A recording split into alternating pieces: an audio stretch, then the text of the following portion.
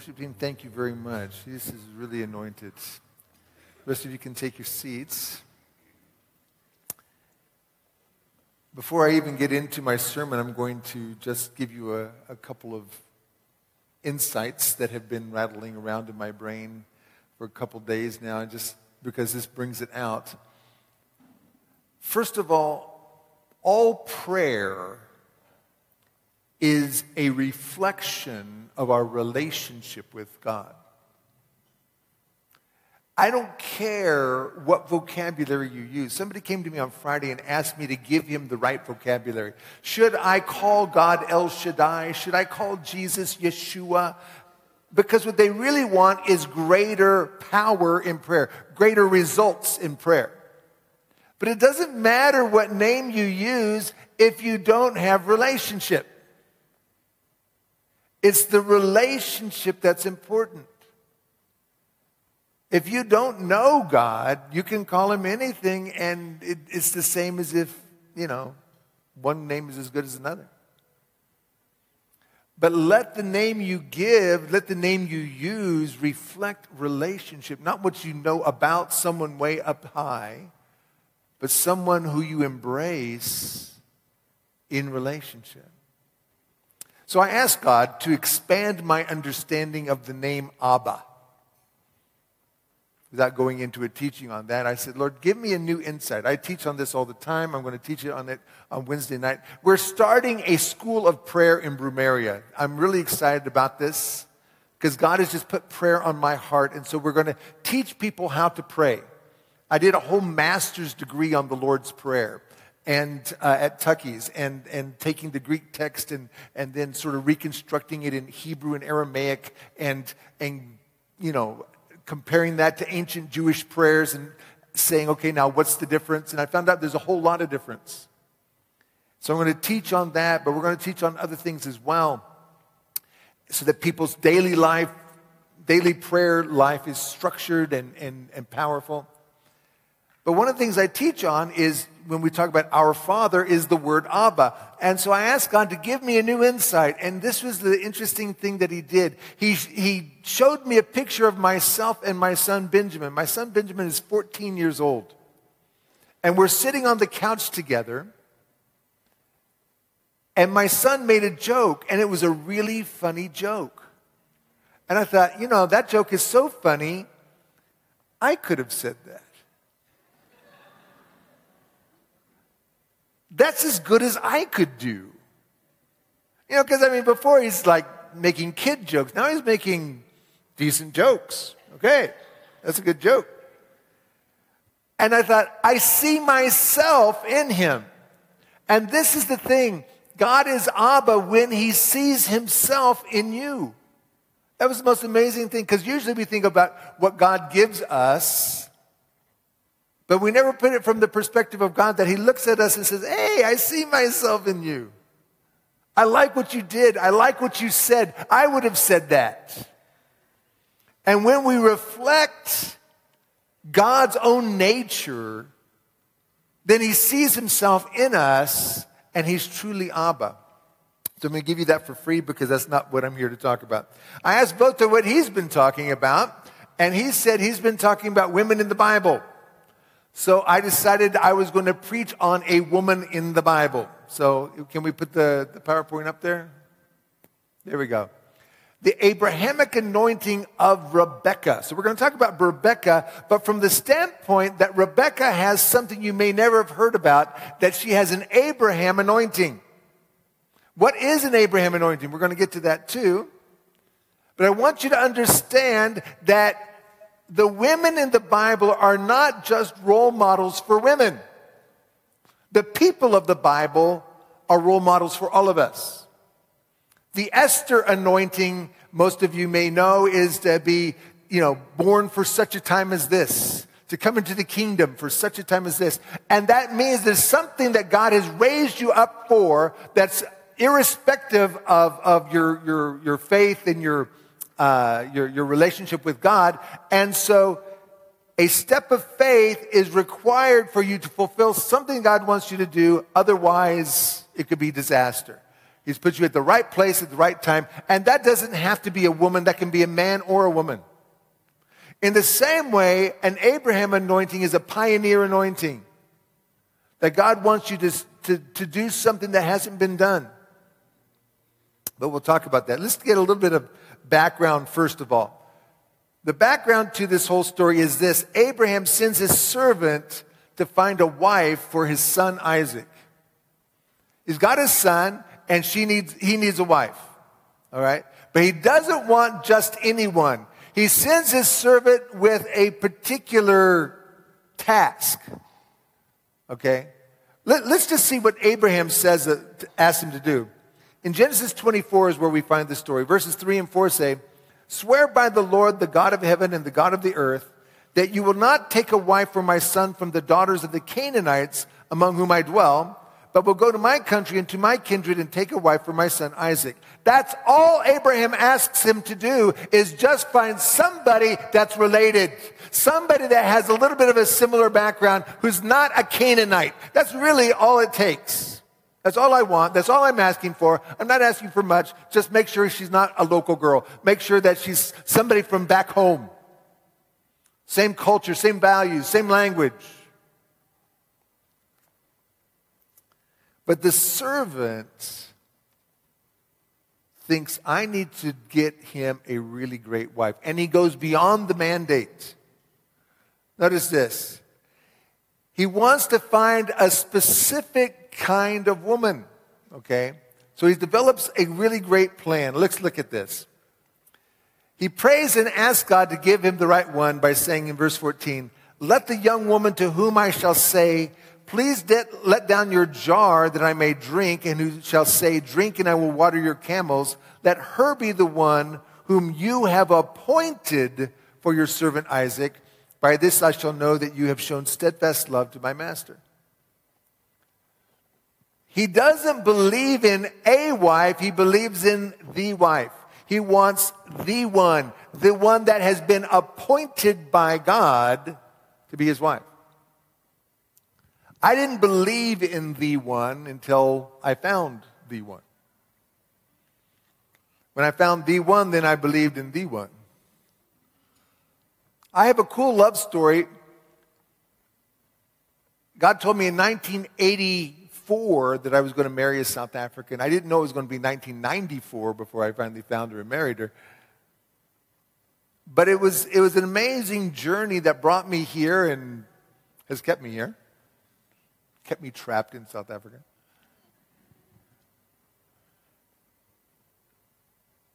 But I really like my story and how God showed me that this is the one. One of the signs that God gave me was about 5 months before I really met my wife. The Lord used the Joseph story to inspire me to say that my wife was going to be like Joseph's wife. Joseph is raised to the palace. And he's given a wife named Asenath, the daughter of Potiphar, a priest of On. Right. So I don't know anybody by that name, but the Lord said, this is your wife. So I was serious. I took a Koki and I wrote it on my mirror, Asenath is coming. Because I was ready to get married by that point. And so then, you're a scholar, you don't know anybody by that name, so you look at the meanings of the names. Well, the meanings of the name don't really help out. Asenath means follower of Neet, goddess of wisdom and handicrafts. Well, okay.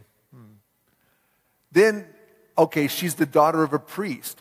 Maybe it's a pastor's daughter. So I'm looking at the pastors I know who have daughters, thinking, that didn't really work out. He's the priest of On. On is an Egyptian name for a city that later changes in Hellenistic times to Heliopolis, which means Sun City. And South Africa has a Sun City, so maybe it's somebody from Sun City. Maybe she just worked in Sun City. I don't know. I'm looking for some Sun City connection. That didn't work out. So I just put it on the shelf. A little bit disappointed. 5 months later, I met my wife.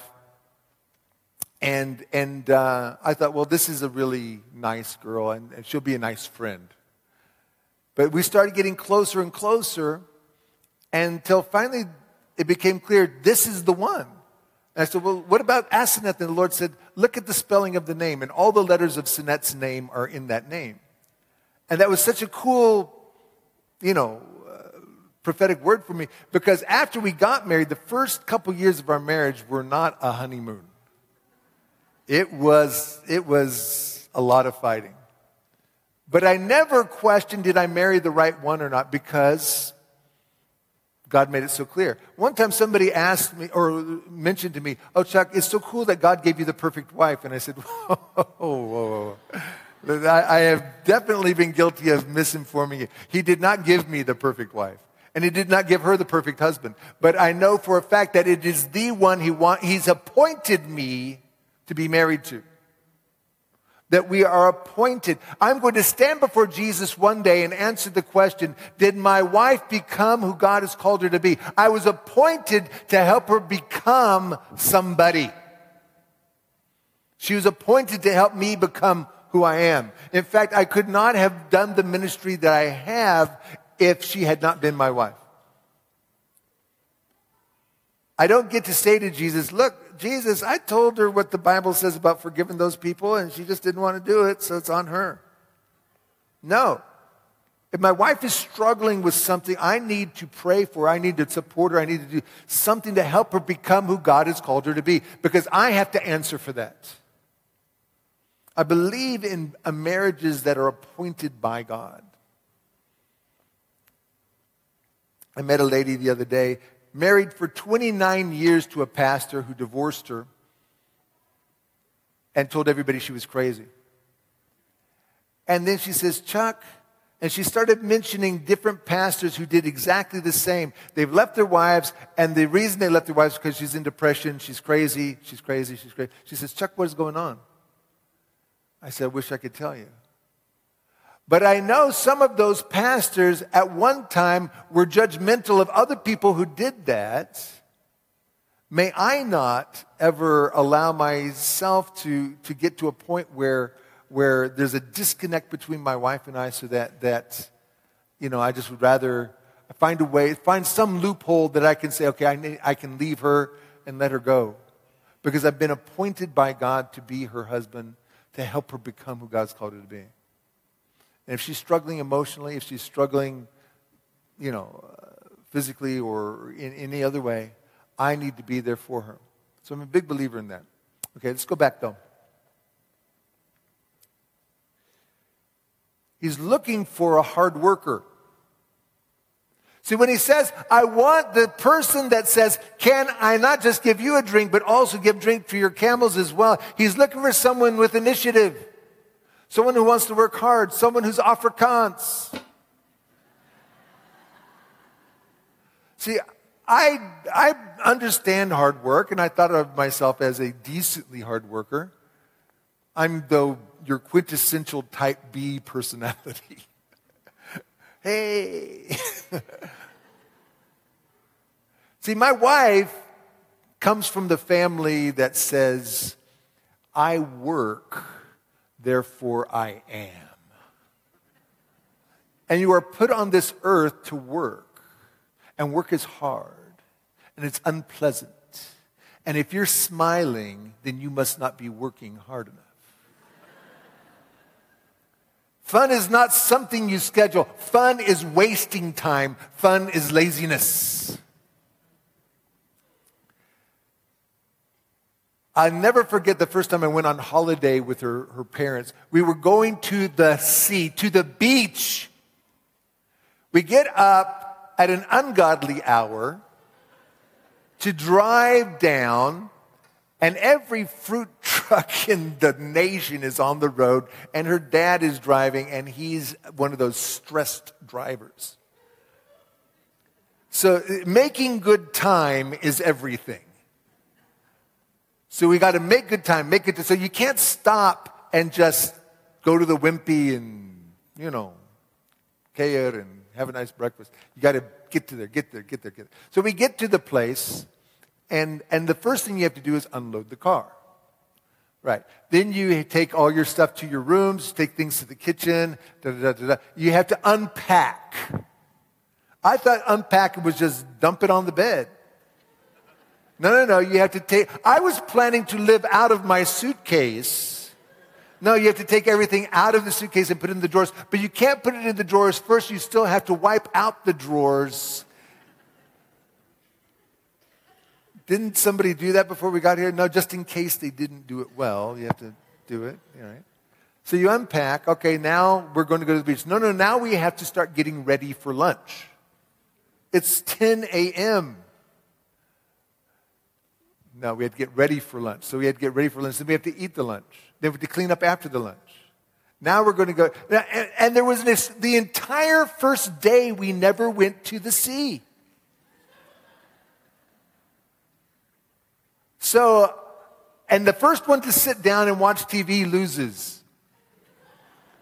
So I figured that one out. So I learned, okay, now the next day I got a plan. I announced at breakfast, I'm going to the sea after lunch. So everybody knows that's my plan, that there's no, surprise, oh, Chuck, we need you to do this story. So as I'm getting ready to go, my mother-in-law says, oh, you need to take the little ones with you. Those are not my little ones. Those are my brother and sister-in-law's little ones. They have parents. I'm not going to the sea to work there, to babysit. I want to be in the ocean. I want to be in the waves. I want to splish splash. I see this thing I blew up. That's for me to be in the sea with. So it was a really awful holiday. I've learned that if I ever go to visit them, I just stay in the kitchen and make coffee. Because I don't know what else to do because it's going to be the wrong thing otherwise. Anybody want some coffee? Anybody want some coffee? Okay, just make coffee. Anyway. My wife understands hard work. In fact, the worst thing, you can tell my wife she's ugly. You can tell her she's fat. You can tell her anything at all. But the one thing you may never say to her is that she's lazy. That is the worst insult in the entire world. If you say to me, Chuck, I think you're lazy. Okay. Maybe. Sometimes. She announced to me over this holiday that we are failures as parents because our children only want to sit in front of the TV and just be entertained. That when she was a kid, when school holidays came, she had a plan. She was going to pack right her cupboards.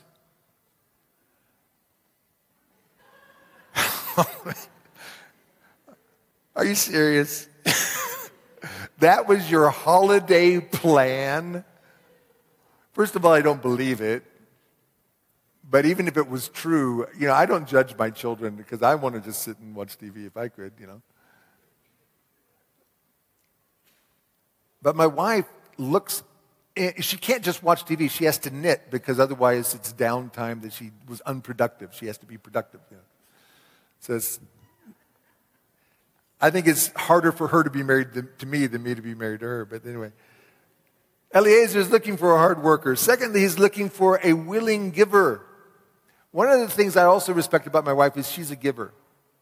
She loves to give, and she will, where I will think about giving somebody 100 rand, she will give them a whole car full of groceries, She just wants to give. She lives to give.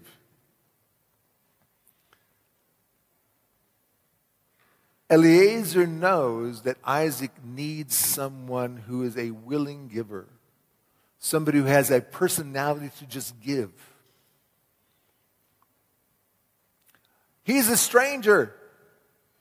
And he wants somebody who sees the stranger and says, hey, can I help you? In a hospitable way. He wants understand this. One of the things I like about Afrikaans culture is the emphasis on manners. American children are known for being ill-mannered. That my wife can't stand going to the States and staying with certain friends because her hand starts to quiver.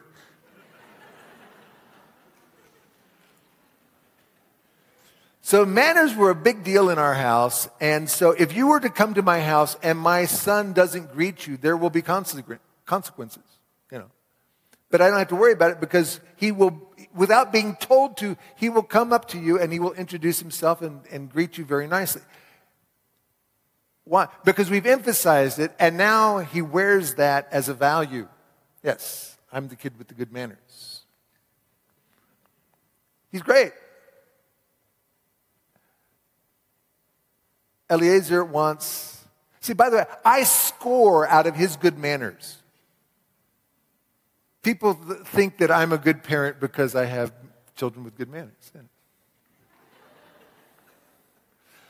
My daughter graduated from high school. She got, I think, 5 or 6 distinctions. I can't remember which one. Anyway, but she got enough to make me look good. And I didn't really help her at all. But I took credit for it. Yeah, I'm a good parent.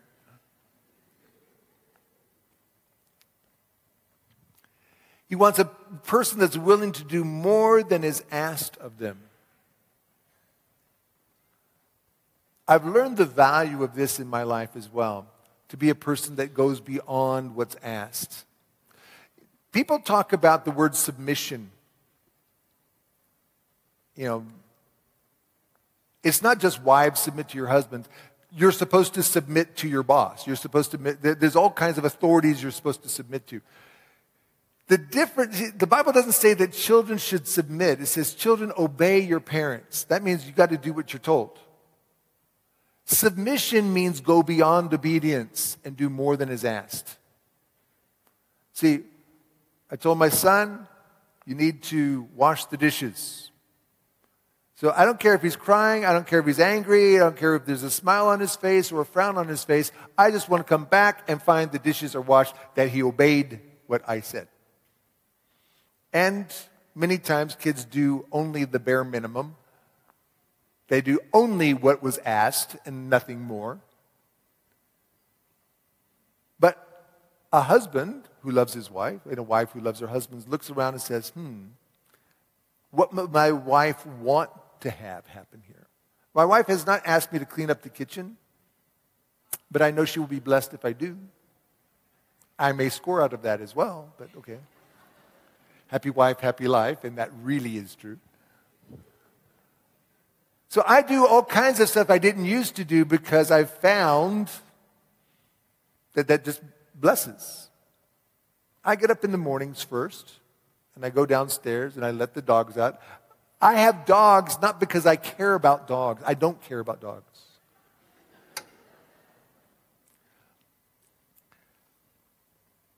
I allow my family to have dogs, for which I made the proviso that I should have nothing at all to do with anything. You know how well that works. So even though I don't do much, I do more than I agreed to do.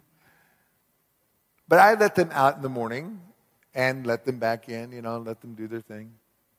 If there's a mess in the kitchen, then I have to clean that up on my way to the coffee pot. So then I will make coffee and I will bring it upstairs with some rusks for my wife and I to enjoy, coffee and tea in bed. And so that's something that is now sort of a tradition in our house. Nothing that I was told to do, nothing that I'm asked to do, something I decided to do to bless, to do more than I've been asked to do. It's not a big deal. There's times when my wife is working late, so I think, okay, let me make supper then. Now, my suppers are not as good as hers, obviously. I made supper last night. Hamburger and chips. I made the burgers myself. Let's go back to this. Genesis 24. Then the servant ran to meet her and said, "Please give me a little water to drink from your jar." She said, "Drink, my lord." And she quickly let down her jar upon her hand and gave him a drink. And when she had finished giving him a drink, she said, "I will draw water for your camels also until they have finished drinking." She fulfills exactly what he's asked. And so he knows that's the sign, this is the one. But that leads for him to ask her family for her to be Isaac's wife. Now, here comes the interesting thing. She has to decide what she's going to do. Look at this in verses 56 to 58. He said to them, "Do not delay me, since the Lord has prospered my way. Send me away that I may go to my master." They said, "Let us call the young woman and ask her." And they called Rebekah and said to her, "Will you go with this man?" And she said, "I will go." Will you go with this man? Will you accept that his prophetic word is also a prophetic word for you? Will you accept that there is not just a responsibility he's fulfilling, but you're part of it? That there's an onus on you now, that there's something that you are agreeing to, not just to get married, not just to have a husband, but that there's something that God has planned, and you say, "I know this is God's plan for me as well." There is a plan for this church. God has a plan. There's a reason why it was built. There's a reason why it's here. There's a culture that's being established. There's something that God is doing. And your presence here has to reflect that something in your spirit connects to God's plan for Lebendevort Centurion. And you feel like, I need to be part and parcel of that, because that's the journey God has called me to go on as well.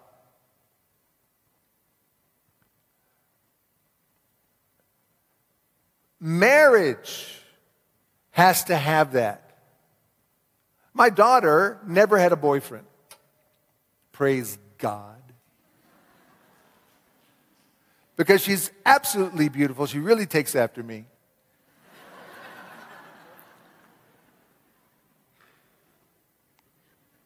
So last year there was this little thing they call matric dance. Matric aufskate. So there was no one in her life to ask, and she'd had some negative experiences previously. She was in an all-girls school. She was in Afrikaans Macy's Hoer, and so she didn't, have any classmates to ask her to do the thing. So she had to find somebody. So she said, "Daddy, will you pray and get a prophetic word for me of who I should ask?" All right, let's pray. So the Lord said to me, it's not somebody she knows. It's not going to be somebody that I work out for her. It's something that God's going to do on his own. Okay. Well, she accepted that word. This is in July. First of all, they went looking for a dress, and I'm thinking, okay, we're going to spend a lot of money, maybe a couple thousand rands. Oof, that's a lot of money. The price tag was almost 10,000 rands for a dress, and she didn't have a date. And I had nothing to say about it. That's how much dresses cost. That's how much wedding dresses cost, Sinette. In fact, I was thinking we were going to get out of the whole wedding for that. I'm starting to steel myself for the fact that I may need a house loan. I don't know. So anyway, it's the end of September is this dance, and now all of August comes and goes, and there's nobody on the horizon. The beginning of September happens, and she's starting to get really nervous. In fact, it's 2 weeks before the thing, and my wife and I are flying out of the country. We are in the UK for ministry there, when all of a sudden Christian shows up. She met him at her aunt's house. And I'm not going to give you the whole story, but just chop, all of a sudden he's going with her. And she had the Cinderella night of her dreams. And they have been an item ever since. Now she's at Potchefstroom University, and he's at Tuckey's, and she has a reason to come home every weekend. Things are going well. And I planned on being that really hard-nosed dad that was difficult to the guy. That was my plan. What is going on here? And so I didn't. I wanted to be the guy that just would be intimidating to the guy, That was my plan. You want to date my daughter? Okay, pal. One thing you got to know. I got no problem getting deported. I couldn't get there. He was such a great guy. He was so good. I said, no, go out. Go for him. Can I give you some money, please? He's really, really cool. I like him. He's just, his headline. And here's the thing. I like what his effect on her has been. I see a maturity in her. It's like, wow, okay. She's really grown up. She's not doing kid stuff. She's now embracing adulthood. And it's just, I like where this thing is going. I like what decisions she's making, even in terms of, okay, how to help this relationship, how to accommodate it. She's not one of those people that's going to wrap him around her finger, and he's not doing that either. I like the effect they have on each other. I'm not saying this is the one. It could well be. But what I'm saying is this. I love it when people pray and ask God to help them with this decision. And it's a faith step. Because here's the point. From saying yes to this, Rebecca comes into an Abraham anointing. She doesn't know about this. She doesn't even know what that means. I'm not going to tell you what it means. It's an anointing of faith and trust that God is directing her life. It's submission to God's will that God, you're in charge. I don't even know what's going on, but you know. Let me show you this even in the book of Hebrews. Chapter 11, verse 8 says this, by faith Abraham obeyed when he was called to go out to a place that he was to receive as an inheritance. And he went out not knowing where he was going. This is the true Abraham anointing that God says go and you don't even know what the end of this journey is going to be. When you have that, when you take that step of faith, you are being like Abraham. And there is a calling again and again and again throughout this congregation, and I have prayed and God has said that to me. This is why I'm saying it to you. He's saying to people, step out. I told you to step out, and you said I had to know first of all where it's going to end up. I need to know the outcome. I need to know the destination, and God is saying, trust me is your answer. Should I do this? Should I not do this? And you're weighing the pros and cons, and you're trying to have a logical answer for God's leading you. And God is saying, I'm not telling you what it's going to be. And sometimes it means you have to leave your family to obey God. That's what Abraham did. He left his father. He left that place. Because God said, go to the land I will show you. And he went out not knowing where he was going. Now, if you say that to someone, they're going to tell you you are stupid. Accept this, write it down, make it a tattoo, put it somewhere where you see it on your arm, chest, whatever. A spiritual word defies logic.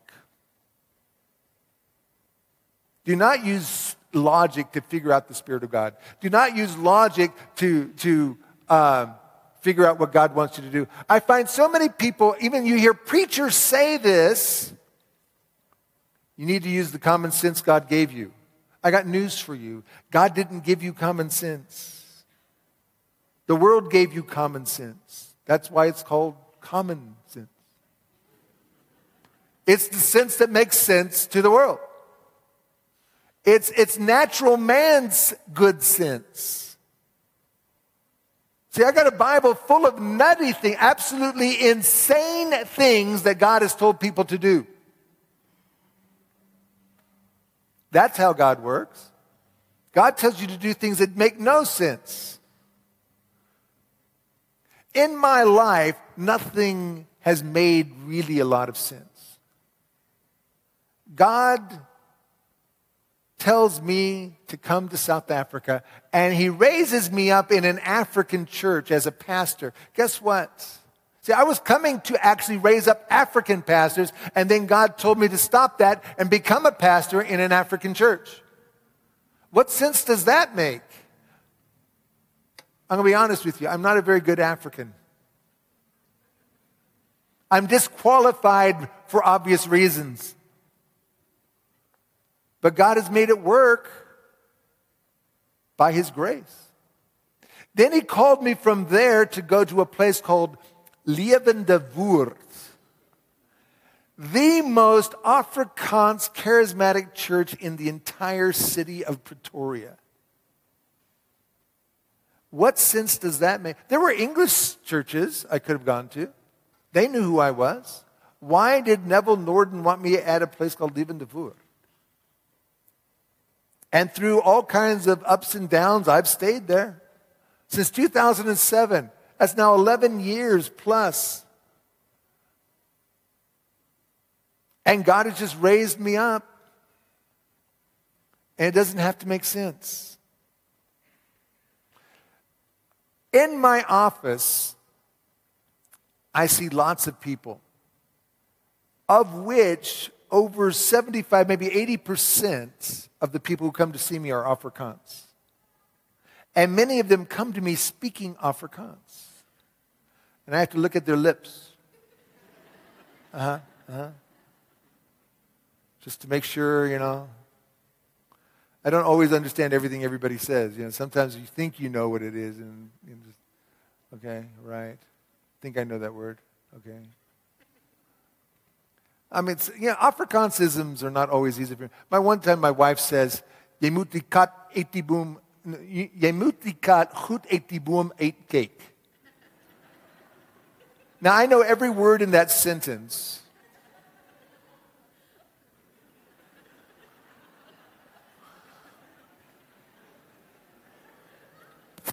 And I just couldn't get there. Explain this to me. I mean, there's a tree, right? And there's a cat. Okay. I'm still trying to figure out Yania.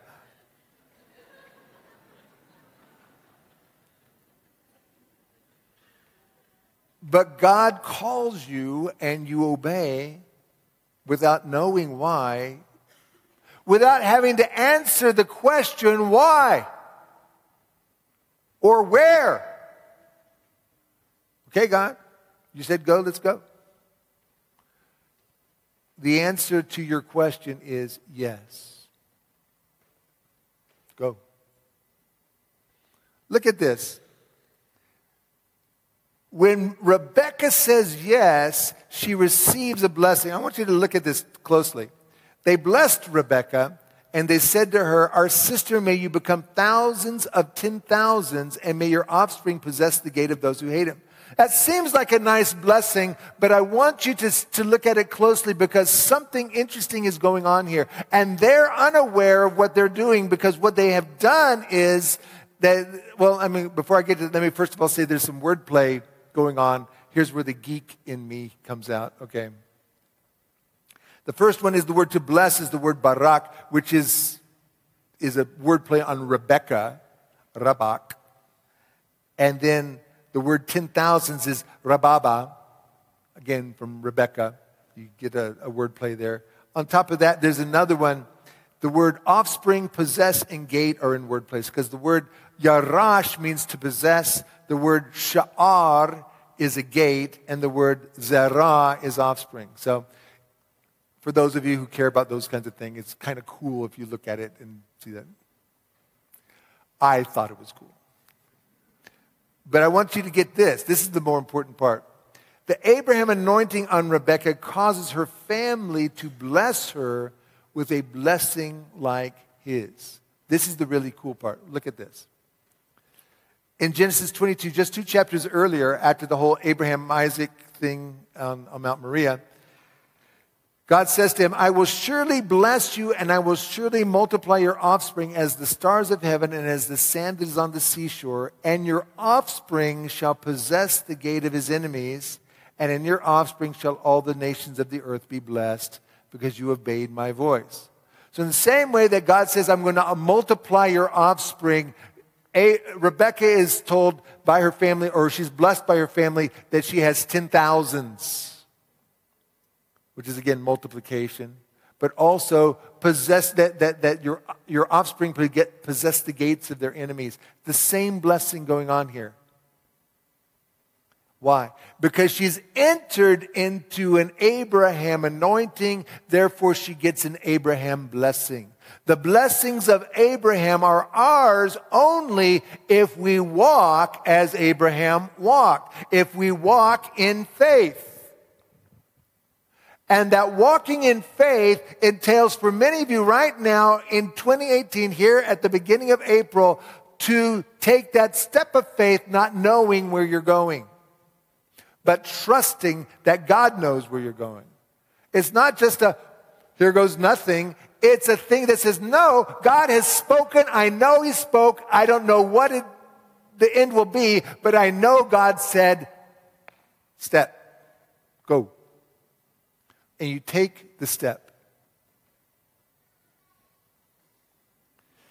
With this anointing of Abraham comes the same faith struggle. So it's one thing to say, woo, I want Abraham's blessings are mine. Abraham's blessings. And we want the blessings of Abraham. We want the blessing. And that's there. That comes with this. But guess what? There's also the same faith struggle that Abraham has. Notice this one.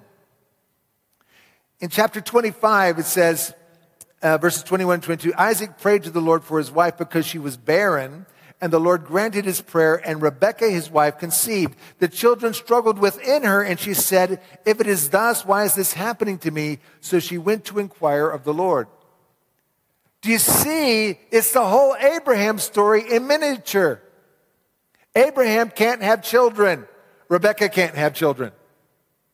Abraham finally has 2 children. And guess what? They fight. Ishmael, Isaac, Bechlai. She's got it in one dose in her womb at the same time. What is going on here? There's twins, but they are fighting with each other in the womb. Because she's an Abraham. She has become a part of the promise. She says, why is this happening to me? And the answer is the promise that God made to Abraham about Ishmael and Isaac is being played out between Esau and Jacob. Let's look at this. Romans chapter 9, verses 9 through 12. For this is what the promise said, about this time next year, and I will return, and Sarah shall have a son. And not only so, but also when Rebekah had conceived children by one man, our forefather Isaac, though they were not yet born and had done nothing either good or bad, in order that God's purpose of election might continue, not because of works, but because of him who calls, she was told the older will serve the younger. There's a promise to Abraham that it is election. It's not by what anybody has done, good or bad. God has chosen you. In the same way that he chose Isaac. In the same way that he chose Jacob. Not because one was good and one was bad. But because God does what he wants to do. God does what he wants, and you don't get to tell God how to do his job. Don't look at someone else's blessing and say, hey, how about a little sugar for me? I mean, he's not so great. We get jealous of other people's financial blessings because we want things to be fair. Great Afrikaans word, that. My children used to always say that all the time. Dis nie fair nie. I got news for you. God does things according to His will. And His will doesn't revolve around my system of fairness. God's plan is great, even when it involves something I don't like. I was sitting next to a couple of ladies at the Bible college in Brumaria, and they were part-time lecturers as one of the Bible college open houses. And so while I'm standing next to this lady, a prophetic word just wells up in me. And I had to say to her, the Lord is just saying that He's going to open up doors in this church, and you're going to teach. Your ministry is going to be received, and you're just going to go up, up, up. And the lady standing next to her says, why don't you give me a word like that? And immediately the Spirit of God spoke to me and says, because that's not your word. God is taking you out of this church. God is taking you to a place where you will be used by Him with no glory. You will receive no accolades. You will receive no appreciation for all the hard work and sacrifice you do, yet I will use you greatly. Both words came to pass.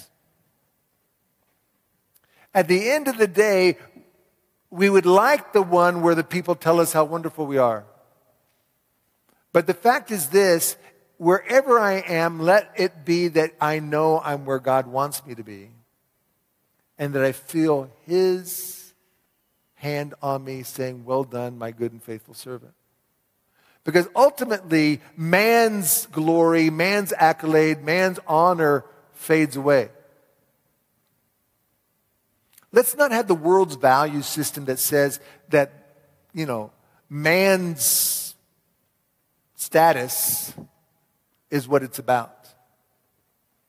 But that we have an obedience that says, I don't care what people think, I need to know what God thinks.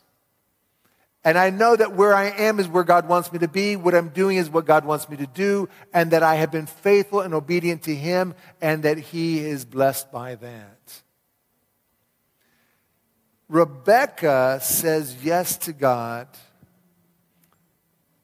and becomes a part of the promised story of election. Why is it that I have this fighting going on? It's because there is a faith struggle just like Abraham had. Because she's a type of Abraham. If you're called to be a type of Abraham, there's going to be a struggle. If you have been having a struggle, don't think it's because there's something wrong. It means there's something right. And the struggle has a conclusion which says God chooses who He chooses for what He wants. You don't have to understand it. You don't have to justify His choice. He doesn't have to justify His choice. He chooses Jacob, the deceiver. Wasn't Isaac's choice. God chooses who He wants.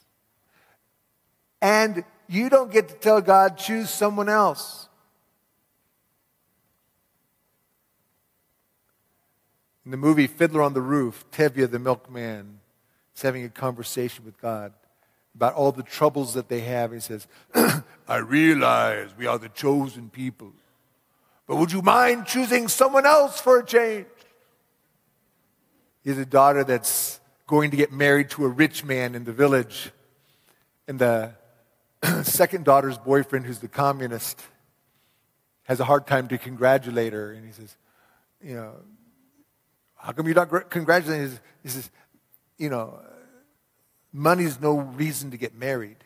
And he says, why not? He says, money's the world's curse. World's curse. So he goes outside, he says, then may the Lord smite me with it, and may I never recover. World's curse.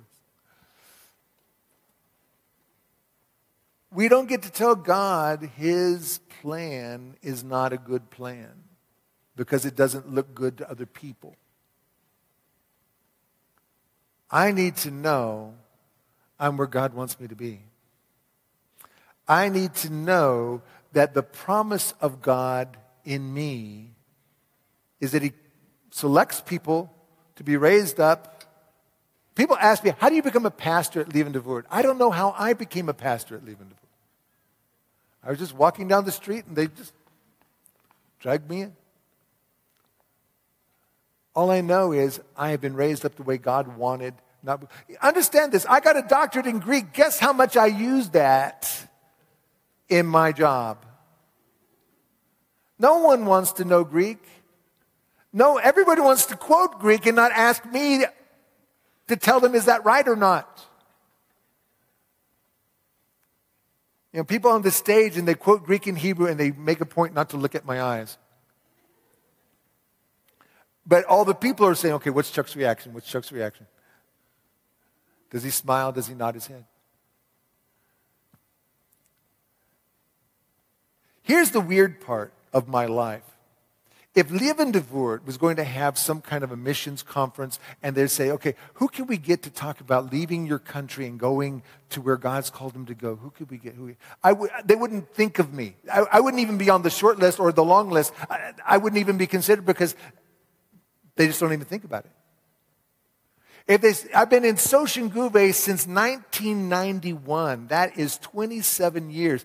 If they have a seminar on cross-cultural communication or racial reconciliation, who could we get to talk about this? I won't be on the list. I'm hidden. Who could we get to talk about the Jewish roots of our faith? I'm never asked. Why?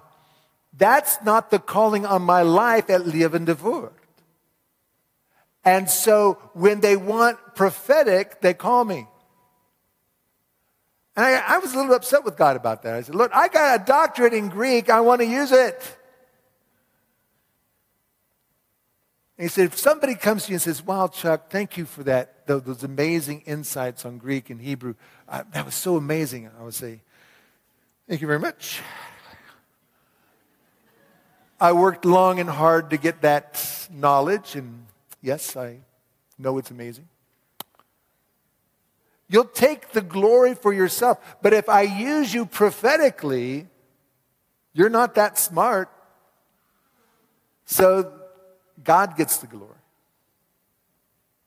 So, okay, I guess. Let me not tell God how he should use me. Because that's the thinking that you and I would have had if we were in charge of the early church. We would have made Paul in charge of the church in Jerusalem. He knew the chief priests, he knew the Sadducees, he knew the Pharisees by name, nickname in fact. He went to school with those guys. The Jew's Jew, God sends to be the apostle to the Gentiles. I'm going to be honest with you, that was a really poor choice on God's part. Logically. Paul was not very good at being an apostle to the Gentiles in terms of speaking their language. Paul is so Jewish. When I was doing my doctorate and I looked at the Talmud and the Mishnah and all these other Jewish works, you see Paul on almost every page. He's so Jewish, he can't stop it. He's way over the heads of these Gentiles when it comes theologically. But he was effective and he knew why. God's grace. He says, look, he says, God's strength is perfected in my weakness. Did you know that God needs your weakness to perfect his strength? Isn't that weird? I'm saying that God wants to choose you and you don't have an excuse to say why he shouldn't. Because God does what he wants all the time with us, different than we would have thought, different than we would have chosen. Embrace the plan. Embrace God's plan for you. Embrace God's plan for your children. Embrace God's plan for your neighbor without telling them what you think when you haven't prayed about it. Don't give a knee-jerk answer of your own human wisdom for anything, any vision that somebody has. Your role is not to tell people what's wrong with them always. My daughter, 2 years ago, was in a school play, Beauty and the Beast. They did the musical Beauty and the Beast, all right? So she signed up, and she is working long hours, going to practice after practice. I don't even know what she's supposed to be until it comes time to watch her. And guess what? Her role in this play is to be a dancing plate. So all those hours that we spent, all those the time we took you to and from practice is just so you can be a dancing plate on the stage? Is that it? Seriously? So we go to the performance, and guess what? She is the absolute worst dancing plate in the entire cupboard. I mean, she's looking at other people. So at the intermission, my wife says to me, Chuck, what are we going to say to her? I said, I know what I'm going to say to her. Talia, I'm so proud of you. Took such courage to be on that stage. Man, you work so hard. I'm just so proud of you. You sing so well. I said, she's got a director to tell her that she's awful. She's got other people in her life to tell her that she can't dance. She's not going to hear it from me. That's not my role in her life. My role is to tell her what's wonderful, what's amazing about her. I have a calling on my life to encourage her and to build her up, not set her straight. Other people will do that. Don't be a dream killer. Don't be a calling killer. Embrace God's will for you is not necessarily logical, and other people are going to have problems with it. But don't be the person that has problems with someone else's call from God. If there's a genuine call, embrace it. I could go on, but I'm going to let that just kind of be the end of the sermon. I'm going to ask you all to stand, and I'm going to assume that the Holy Spirit has spoken to everyone here. So I'm not going to even ask you to stand if He's spoken, because I'm going to say He has spoken. I declare that He's spoken to you, okay? And I'm going to lead us in a prayer of acceptance of what He wants to do. At the end, if you don't want to say amen, then don't say amen. But I'm going to pray as if I'm you, and you say amen if I've said what you needed to say. Let's pray. Rappelling. Lord, in the name of Jesus, I thank you that you have a calling. You have a special calling that you're bringing forth, and we will not be disobedient. We will not fail you. We will not stand in the way. But like Abraham, like Rebekah, we will step forward and say, I will go. Even though we don't have all the answers. We just know it's you. And so we bless you for your calling on us. We bless you for your plan. We bless you for the destiny and purpose for which we were created. And we say, here am I, Lord God, send me. In Jesus' name, amen.